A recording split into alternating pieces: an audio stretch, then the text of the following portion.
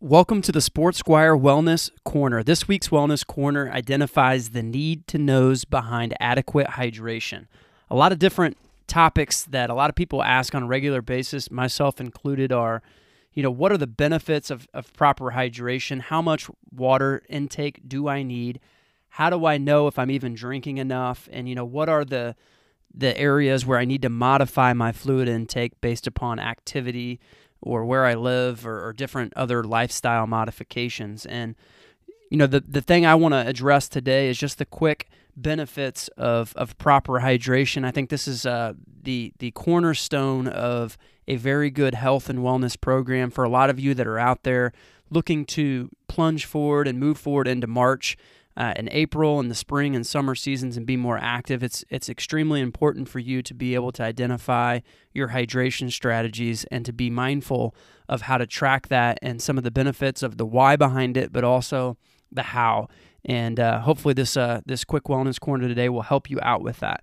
So some of the benefits of staying hydrated: number 1, fuel, muscle fuel; 2, clearer skin; 3, productivity boost; 4, toxic remover; 5, joint greaser; 6, brain booster; 7, calorie control; 8, blood normalizer; 9, fatigue buster; and 10, fluid balance. So a lot of really good, overall health benefits to staying hydrated. One that I think should be enough incentive for all of us to kind of push forward and want to learn more about proper hydration.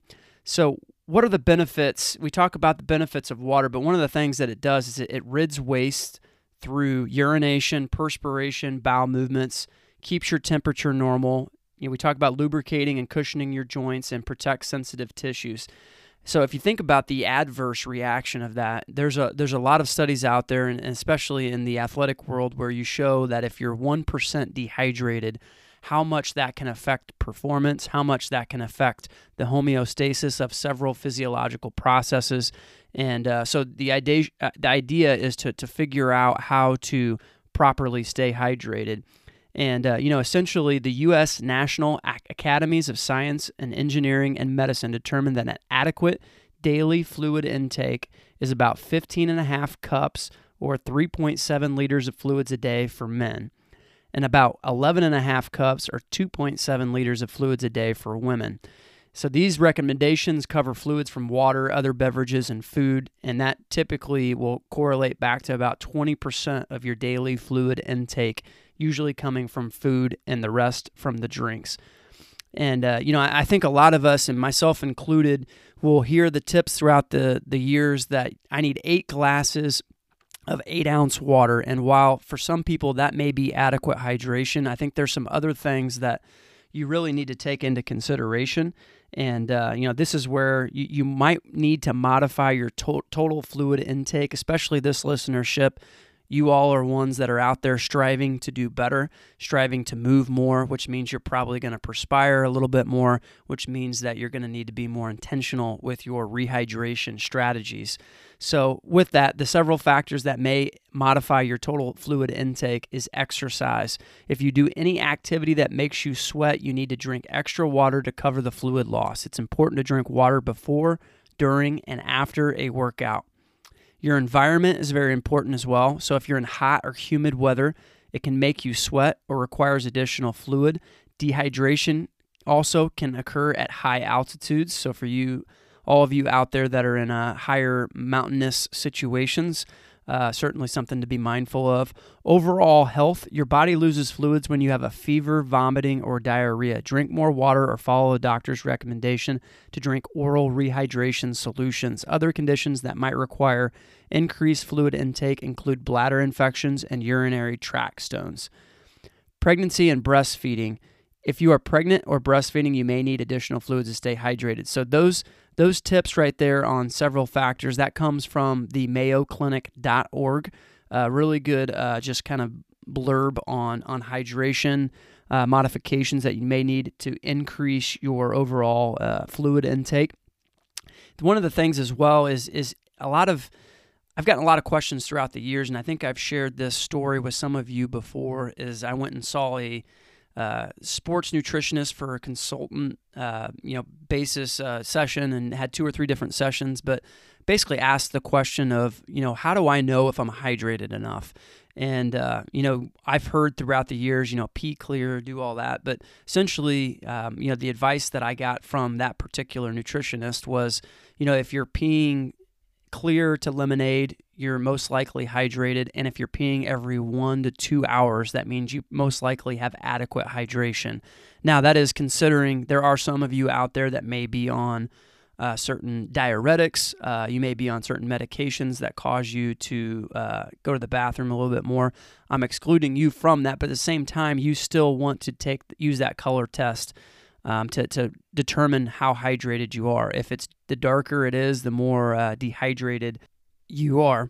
And the CDC actually gives some recommendations as well on half of an ounce of water compared to your body weight, so per pound. So for a 200-pound person, you're aiming to essentially hydrate with about 100 ounces of water a day. And obviously, you're looking into all of those modifications that I talked about with exercise, lifestyle, environment. If you happen to be pregnant, those are all things that can certainly play into that as well. And then some tips as well, just to prevent dehydration and just make sure your body has the fluids that it needs. Making water your beverage of choice. It's a good idea to drink a glass of water with each meal and between meals, before, during, and after exercise, and if you feel thirsty. And, one of the things I've mentioned before is, essentially don't start out the day with a deficit and don't end the day with a deficit. And from a hydration strategy standpoint, that's just a really good principle to follow as a athletic person, as someone who is striving to be healthier and replenish. Is, number one, you want to be able to wake up first thing in the morning and hydrate your system, get things moving. It's very healthy. There's a ton of different health benefits of drinking water first thing in the morning. There's even, some research studies shown on warm water with lemon in it, to help balance pH. There's some different research you can do on that on your own to help you solidify, your understanding and belief in that as well. But also, making sure that you're drinking water towards the end of the day as well, so to not have that deficit. And then from an athletic perspective, if you're perspiring on a regular basis, the simple thing is, if you're going out for a run, you're playing basketball, you're doing anything that's going to require any type of heavy sweat rate, you just want to make sure that you're weighing yourself prior and then weighing yourself after, and then just making sure that you're making up with that with the ounces of water afterwards. It's only after intense bouts of exercise and high intensity where you really want to start leaning towards those sports drinks. So, in overview, hydration has several benefits. We all should drink more water. We all have several influences that are probably negatively impacting our ability to stay hydrated. And the general rule is that you want to have light to lemonade color pee on a regular basis, so you should celebrate that. And you also want to make sure that you're going to the bathroom every 1 to 2 hours. If not, that shows that you've got some slight dehydration going on as well. Hopefully this tip helps you to properly focus on adequate hydration strategies and pushes you forward into your more active lifestyle. We'll talk to you this Thursday. Thank you for listening to the Sports Squire podcast. Check out the show notes for anything you missed during today's episode. Click subscribe if you haven't already to ensure you get updates on the latest Sports Squire episodes. And remember, as a Sports Squire, your greatest self is found at the intersection of knowledge and action. Don't be normal, be a Sports Squire.